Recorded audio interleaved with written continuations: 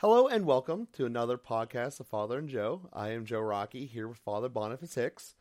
And Father, we had left off last episode continuing the conversation about the fight against abortion and the direction in which we should go and the call for individual action. And you had mentioned the doctor who had found the direct calling from the Pope to say we need to learn how to do the women's body to get better medicine and to do that. And as society at large, that was the first time I ever heard of it. So obviously we're not doing a very good job of advertising that fact. And, they talk all about, and this is the topic that I had thought about today because this is something I actually had heard about, which was stem cells and how you go in and you find stem cells at the earliest form of life, and then you can manipulate those cells the way that your body naturally does to cure whatever ailment you inherently have. And that just, so you're committing murder to try to help someone. And we went back in the last cast about how that is inherently wrong. You cannot do a pure wrong and turn it into a right. Once it's wrong, it's wrong. That's the way it is.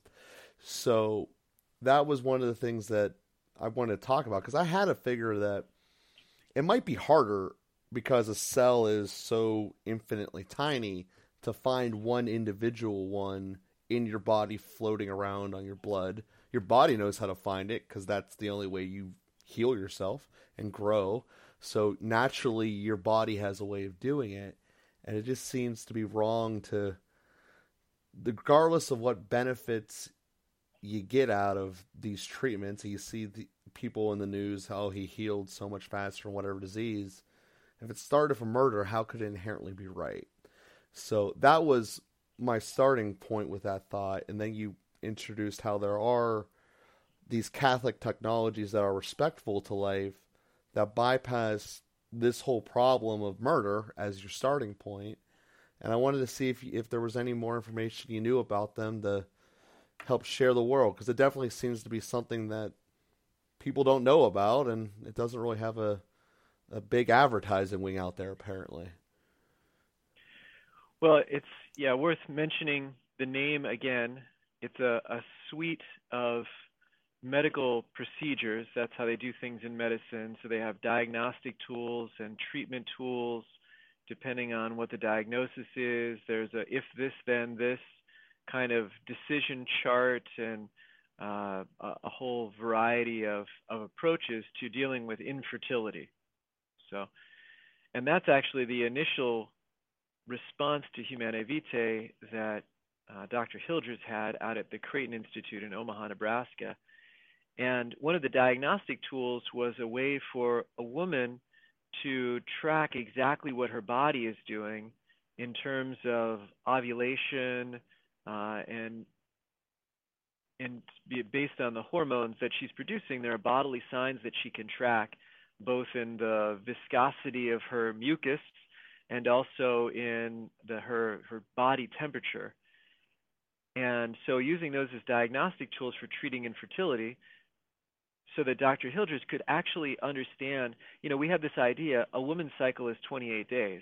Now, we know that no two women are made equal. The fact that enough of them have a 28-day cycle on a regular enough basis that we could say that is kind of amazing in itself. But if we thought about it, we'd say, well, surely there's some variation in that. Well, how much variation? And does the variation in that have to do with what's happening in the woman's body hormonally that may or may not affect her health, her fertility, her whatever? Well, so Dr. Hildreth just pressed into those questions, and using science, he answered those questions using some bodily indications and developing a system of charting that over the course of several months, of several menstrual cycles, he could get some ideas of what was happening in her fertility to actually be able to propose some treatments that would target areas of disease or disorder in order to make them right, to heal, so that she could get pregnant. Now, it turns out that that is not only a way to get pregnant, and it is the way that it's the first approach that almost any fertility clinic will use to help a woman get pregnant. is to track her cycle and then focus on those days when she is most fertile to make sure that husband and wife are coming together on those days. And that blossomed into what we've heard of more often. And I think the Catholic Church has done a pretty good job of getting that out there, especially for unmarried or newly married couples. If you haven't heard of natural family planning, NFP, then I'm really concerned, either that you've been living under a rock or that whatever corner of the church you've been living in hasn't taught that. But that's NFP as a diagnostic tool for treating women's fertility problems. Now, it just happens to be useful also if you plan for a grave reason to not get pregnant or to space your children or whatever. If you want to avoid pregnancy, then NFP is a way that you can do that. But then the whole suite of techniques, diagnostic measures, treatments is called naprotechnology. It's natural I forget what it stands for anyway, but natural pro life technology, something like that. Anyway, naprotechnology. And if you look online and you search for doctors who practice this suite of diagnostic tools and treatments called naprotechnology, you'll find they're not in every city by any means, but most places are within driving distance, 3-4 hours at least, that or at worst rather, that someone can meet with a doctor who can actually do that fertility treatment, as opposed to doing in vitro fertilization, which is always wrong, which is always just like those other things we talked about, like contraception and like abortion and like rape. It's always wrong in every circumstance to use in vitro fertilization. Always wrong. And a very simple way to understand that is that it takes an average of 9 children killed through in vitro fertilization to bring one child to birth. We don't have to go into all the details of that now, but just a simple way of seeing the consequences of performing an evil action in order to try and bring some good out of it. Having a baby is a good thing, and the desire to have a baby is a good thing, but IVF is an evil means and a destructive means to do that. Most parents aren't aware of that. Hopefully I didn't just cause trauma to somebody listening to this podcast, realizing that the baby they conceived through IVF costs the lives of probably 9 other babies on average. But it's the reality. So we can't undo the past, but we certainly can go forward in a better way. Dr. Hildreth's developed this whole suite of treatments that is the best medical care for women to actually analyze what's happening. The standard practice throughout the medical field, if a woman is having any kind of menstrual cycles, is simply put them on the birth control pill, which does not treat. It only masks symptoms and doesn't look at what the underlying causes are. And so she carries those problems, more and less serious, could be cancerous serious, could be inconvenient or potentially causing infertility serious. But the pill in the standard medical practice doesn't actually treat the woman. It just masks all the symptoms. So that's one whole thing. You actually asked about stem cells, and stem cells is another interesting area where following moral teaching leads you in the right direction. You're right that doctors found stem cells which can grow into other cells. They imagined this would be a way that we could cause cells to regenerate. And again, for very good reasons. People have a heart attack, their heart tissue dies. People have bone problems, or they have bone cancer, or they need to cut out bone marrow, that needs to be replaced. People have tumors, or they have issues in their brains and brain tissue, nerve tissue. These things need to be regrown. Well, isn't there a kind of source of those cells? And they said, well, how do babies do it? I mean, you start with one cell and you end up with a whole human being.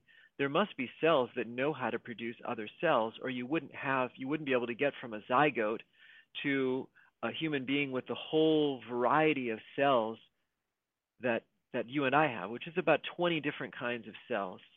How do you get from one-celled zygote, a fertilized ovum, to the variety of cells? Well, there must be some kind of stem cell that produces that. And so the idea was, well, what if we just took a few of those cells and put them in a human being and found the way to stimulate them so that they started producing heart tissue or they started producing brain tissue? Makes a lot of sense, sounds very reasonable. And so scientists set out to do this. Well, to get your hands on embryonic stem cells, also known as pluripotent stem cells, that pluripotent means it's capable, potent, of making many different cells, pluri, many. So pluripotent stem cells drawn from embryos, they thought, well, this will be the great thing. So they started getting these stem cells. Well, in order to get pluripotent stem cells from embryos, you have to kill the embryo. And if you don't believe an embryo is a human being, then you do that and you don't worry about it. Now, if you're a scientist, you believe an embryo is a human being. You just decide for therapeutic reasons that this child can die so that others might live. And that's the attitude that starts going through some of this scientific research. So fast forward a step or two, how effective, we might say, now we make a moral judgment. Killing a human being is never right. Killing an innocent human being is never right under any circumstances. And so killing a human being in embryonic form is not right, even if you're going to get cells that can heal 100,000 other human beings. One child is worth 100,000 people. You can't just take a life in order to even save many, many people. So we make a moral judgment, wrong in every circumstance. No Catholic will ever do this who has a moral conscience. No Christian, no reasonable person who actually looks at their conscience. It's not just a Catholic thing. But then we might say, well, okay, people have been doing this anyway. How effective has it been? It has been completely ineffective. There is not a single result that has come from embryonic stem cell usage. Not a single result. Now, the interesting thing is, there has been a very effective use of stem cells for healing in amazing ways. Adult stem cells. It turns out that you and I, Joe, also have stem cells. We don't have pluripotent stem cells. There are no cells left in your body or my body that can turn into anything. But there are red blood stem cells. There are heart tissue stem cells. There are bone stem cells. There are nerve stem cells. All the different 20 kinds of cells have also stem cells which exist in your body and my body. And so what scientists have found, and this is driven in part by scientists who refused to do embryonic stem cell research, but wanted to find stem cell research which was moral, they said, well, what can we find? And they found that, for example, if you get stem cells that turn into heart tissue, and I think you can get them from a particular place in the bone marrow. I don't remember the details of this now, but you can look it up online pretty easily. But there is a source of adult stem cells that turn into heart tissue. You can harvest those from me, and you can use them on me, and you basically just inject them near the heart. And the way the body works, the stem cells know what they're doing. They find the places in the heart that's damaged from a heart attack, for example, and they just start to produce new heart tissue, and they start to repair the heart. It's amazing. And you can do the same thing with nerve tissue, brain tissue, skin tissue, bone tissue, all of these different things. So adult stem cell research and applications are in full bloom. We're doing it. Science is already doing it. Embryonic stem cells, we're still killing babies, and there's nothing coming from it. It's horrendous. It's evil in the end. So now, one more footnote onto that. It turns out that it's possible to get pluripotent stem cells without killing babies. One source of that is the umbilical tube. And when a baby is born, there are pluripotent stem cells that can be harvested from the umbilical cord of the baby and from some of the blood that's there in the umbilical cord. And so again, you don't even need to kill embryos to get pluripotent stem cells. You can do it in a moral way if you're willing to work with God in accord with his nature rather than to try and work through our own human arrogance and kill whatever gets in our way in order to get the results that we're convinced we can get. Yeah, so you obviously unpacked a lot there. And to try to go through it in the order that you just said it, as far as the doctors knowing that it had to be life, well, that's an inherent obvious thing. You can't have something that's going to be a growing material that's going to fix something else that's living without that thing first be living. So therefore, the cells that you took from the embryo were from a living entity, or else they would have no opportunity of working in another living entity. So just pure logic says inherently that has to be accurate. So the next part is I didn't realize there was only 20 types of cells. I figured there had been a whole lot more than that. But it definitely would make sense that, all right, you got 20 categories, that there had to be some type within each category. Oh, actually, let me correct myself. I looked this up just before we started to get right. There are about 200 types of cells, but about 20 20 groupings of those 200 cells. I was thinking 200 was the right number, but then I looked at it and I missed the first part. So about 200 types of cells, about 20, and I think there may only be 20 kinds of stem cells that can turn into those 200 kinds of cells. But anyway, look that up if you're interested in the details. It's not on the top of my head. Yeah, but that's actually the part that was going to be making sense to me, is that you got categories, and then within that they each have a specific function, and one of those is going to be to fix the other ones that they get broken. That's what, nothing is going to last forever, regardless of whether it's, everything ages and gets, you break your arm. Your body needs to have a way to heal that, and your body knows how to do it. It seems to be the biggest problem of all of this is that your body already has the materials to fix it, and either A, we aren't patient enough to let the body transfer what it needs to do in its own process, so we're trying to artificially figure out how the body did it and just force you to do it. It seems like a lot easier process would be, and again, I'm no doctor, this is probably a lot more complicated than I'm going to ask, but why don't we figure out how the body self-directs all of these processes? I understand that is probably a very, very hard thing to study, but that still would be a question for that field. And it also makes a whole lot more sense why an adult stem cell would work better on an adult, because it's already specialized to be healing X problem. To me, it just seems like your body is so specialized with everything that the muscles and tendons in your hand are different than the ones in your leg.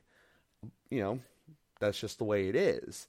So, the guy who gets a torn ACL is different fixing it than the guy who throws out his arm and needs Tommy Johns. It's different. Your body has to have different ways of doing it. And it's just good because, you don't have to start from evil. And I guess that's kind of the core of what you were getting at really through these last couples. Once there's evil, it doesn't get fixed. That's just the way that it is. No matter how many steps you go through to try to justify it, it started from knowing something was alive, and now you killed it to use for whatever benefit you think that might make it later. And, that's obviously part of the problem to dive into there. So, unless I missed something, that seems to be the core gist of this. And, it just doesn't seem to be why it's not advertised and put out there more. And I guess the fundamental problem is just because it's not as profitable as the other ways of doing it. So you just follow the money, because it seems like people would go to the results. And, that would be what people inherently want to do. As you mentioned before, the pill doesn't actually fix anything. It adds a whole bunch of new chemicals to you in a period in your life when you're already super changing, that you're adding changing chemicals to you and wondering why now you're hormonally imbalanced and you are emotionally unstable so often. Well, maybe because you're putting all of these developmental chemicals into you and you don't know why. Um, that might be a very basic question. Um, so that's just the thought there. And one of the other things that you had mentioned along your way that I want to seem to make sure I'm right in it. If you start with the wrong means of doing something, the results don't matter. Like you'd mentioned the inverto, that the fact that it takes 10 babies to make one, that's inherently wrong. Well, even if someone figures out how to make it, it takes 2 babies to make one, that would be wrong. And I have an estimation that there's something wrong in the how phase that even makes it that if it would work 100% of the time, it still would be wrong. I don't know enough about it, but I'm just assuming that you can't start from a kind of evil like that, and it's not about the results. It's about the how you're doing it. Is that right? Or is that quasi-accurate? Yeah, that's right. In vitro fertilization is always wrong, regardless of those other consequences. Those other consequences are just another sign that it's wrong. But yeah, the moral teaching around sexuality is that a baby is to be conceived through a sexual act between a married couple. I mean, that's how you have a moral conception. Not an in vitro fertilization is extracting a sperm and an ovum and doing this combination in a petri dish and then eventually inserting that into a woman. Actually, it's doing a lot of sperm and a lot of ova, and that's part of the reason that so many die, because they insert several, since not all of them will actually be conceived correctly. And so then they do what they call selective reduction, which is a form of abortion. They just kill the extra 4 or 5 because a woman can't possibly bear 6, 7, 8 babies that were inserted into her. Some of these recent experiences that hit the news about a woman having 5, 6, 7 babies are precisely because of in vitro fertilization. So yeah, it's wrong anyway. It's not right to conceive life. It's immoral to conceive life outside of the marital act. Every child deserves to be conceived out of an act of love. It's another simple way to say it. But then you just see the further negative consequences of trying to do a good using an evil means when you see the destruction of all these babies in the process. Yeah, that makes a lot of sense. So, again, it's not about the results. That really seems to be the core of all these evils that we've been discussing here. And, yeah, it seems to be pretty basic. You know, you do what innately feels right. Because as you mentioned before, you didn't have to be Catholic or Christian to know murdering your babies is not a good idea. You know, doesn't work anywhere else in the world, in any other species of animal, any other thing ever. Killing your own does not work. So I that's, I guess, part of it is I just don't understand the fight for that. You know, the fight to keep it real, aside from a very dark capitalism side, which says, this is my product, I sell it, I'm going to fight to keep my product around, from the Planned Parenthood side of the fence. Aside from that even incredibly dark way of arguing for it, I don't see the full-blown rest of it of saying, hey, we want to do this evil when we should keep letting it be around forever and keep funding it to make it available. I guess that's the part that I don't get, and I definitely don't get the part where, you know, Obama says you'd be burdened with a child.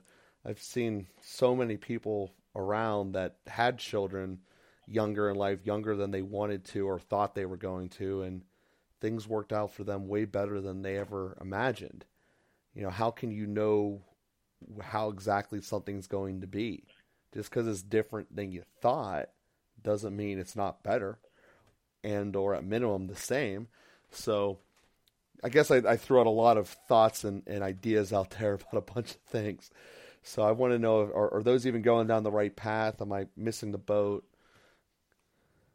Well, Joe, I appreciate your comments of saying that, you know, this seems obvious, and why does anybody think this is a good idea? And I probably said similar things 10 or 20 years ago.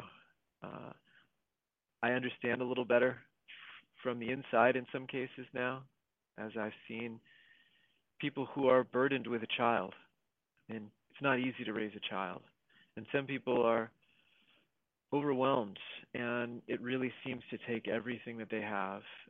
They're immersed in debt. They're in terrible circumstances, maybe without any family support at all. And I certainly have seen people struggling in such mighty ways that I have thought, why, Lord, did you do this to them?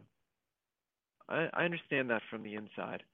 It's and especially, somebody who struggles with terrible depression, someone who's suicidal, and now this baby is in danger of becoming an orphan, seeing orphanages for that matter. We can look at third world countries, or we can look at child and youth services now. I have a friend who does foster care, and they've taken in several, 5, 6 children who are in terrible circumstances, who are abandoned without anything to eat for days because their parents are drug addicts and were more interested in getting a fix than in taking care of this baby. And you start to think, like, why did this baby come into the world?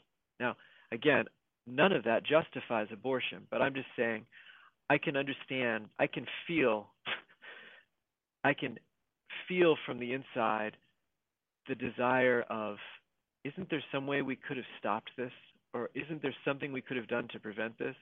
And if I didn't have such a deep moral conviction that killing these babies was worse, although looking at the way that they're suffering, one, again, starts to wonder, maybe they should have just been put out of their misery in the womb rather than being dragged through years, decades. I mean, these children are going to grow up, and what's the best that they can hope for? So anyway, the best that they can hope for is salvation, and there's still a blessing for people. And my friend who does foster care is able to love a lot of children, and people are moving forward in holiness. I have answers to all these questions, but just to say, I understand the questions, and I understand the ache, and I understand the desire for a solution, and I understand the temptation of thinking that abortion is that solution. And I understand it, but it's not. It doesn't actually help things. And in the end, those children can be such tremendous blessings. And sometimes, and those parents need to be cared for. But it points to that abortion is the solution to it's not a solution, but it's trying to solve a different problem, and it's not actually doing anything about that. Why are there teenagers or young adults who are addicted to drugs, who are sexually active? We're trying to fix a problem way after the problem actually occurred. And I love, I guess Hillary said it takes a village to raise a child. There were probably some underlying agendas in that, but I like the response. It takes a church, a parish, to raise a child. And that's where we fail miserably, Joe. And you and I have to take ownership for this. We fail miserably.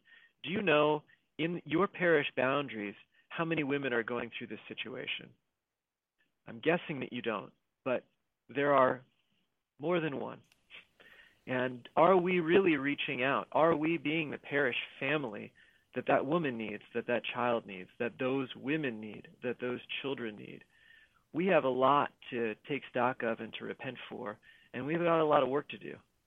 So anyway, again, killing is certainly the wrong answer, but I understand it. Mm-hmm. I understand the temptation, and it really calls us on to be what we're supposed to be. And again, then there's no need. Then it's obvious that it's the wrong answer. But when we're not doing what we should be doing, it's not as obvious that it's the wrong answer. Yeah, I guess that gets back to the analogy before of you've done so many muddying of your own waters, probably doing other things that were wrong along the ways, and now you're just trying to say, all right, things are so bad, if I had a baby it'll just get worse. Why don't we just start back before things are that bad and just get back to it? There's a lot of things out there that are self-imposed that wouldn't, drugs essentially are, no one's out there forcing you to take, to go get drunk every night. Inherently, there's a choice. I understand that addiction is a very, very powerful thing that chemically can change you, but there are still ways to get out of it. I know that some of them are much harder than others, and I know that if you stop doing one cold turkey, there's a couple of them that just flat out your body might die from just stop taking it. But there's still even ways of tapering all of them out eventually. And I think that there's a big part of that if we fix that problem, the rest of it would really kind of help itself out. If you had less people being drug addicts, you'd have more, they'd be able to develop a skill to be employed. If you have a job, you normally aren't homeless. So therefore, it's kind of a two-step process as you look, just particularly looking at the homeless problem, that a lot of the people in that situation have some type of dependency issue. Well, maybe if we fix with the dependency problems, a lot of the other goods will be. It just seems that so much of this is using an evil that doesn't address the actual causes of the problems in the first place. But with that being said, if you can kind of give us some final thoughts as we conclude today's cast and keep us moving into the right direction. Yeah, well, again, what can we do? I think each of us needs to ask that question. And our parishes should be centers of life, reaching out, life and love, reaching out to those who are deprived of it. It's nice to say, you can change your problems and you can stop using drugs and this kind of thing. But even to do that, one needs sufficient freedom. And I think the key ingredient to developing freedom is love. And there are people who simply have not been loved. I mean, the children I just described to you who were neglected and abandoned by their parents are going to have a tremendously hard time unless they receive the love that they need to actually be set free. So what it really takes, whether it's a person in the streets or someone, a teenager with dependencies, or it takes a lot of love. And love takes time and commitment. And until we're willing to provide that, the other programs, and the programs that work essentially are doing that. I mean, whether it's a 12-step program, the sponsor is providing a lot of love. Whether it's something like the Chinakalo communities, where it's a residential community and is focused on being open to God's love and the love of the people, the staff and other residents who are there. It takes a lot of love. So again, to wrap up, asking ourselves the question, asking the Holy Spirit to guide us. What can I do? How can I invest some love in this situation to make a difference in somebody's life? And with that being a beautiful closing note for today's cast, please take that with you throughout the week, everyone. We'll be with you here next week, and we look forward to talking to you then. Have a great week, everybody.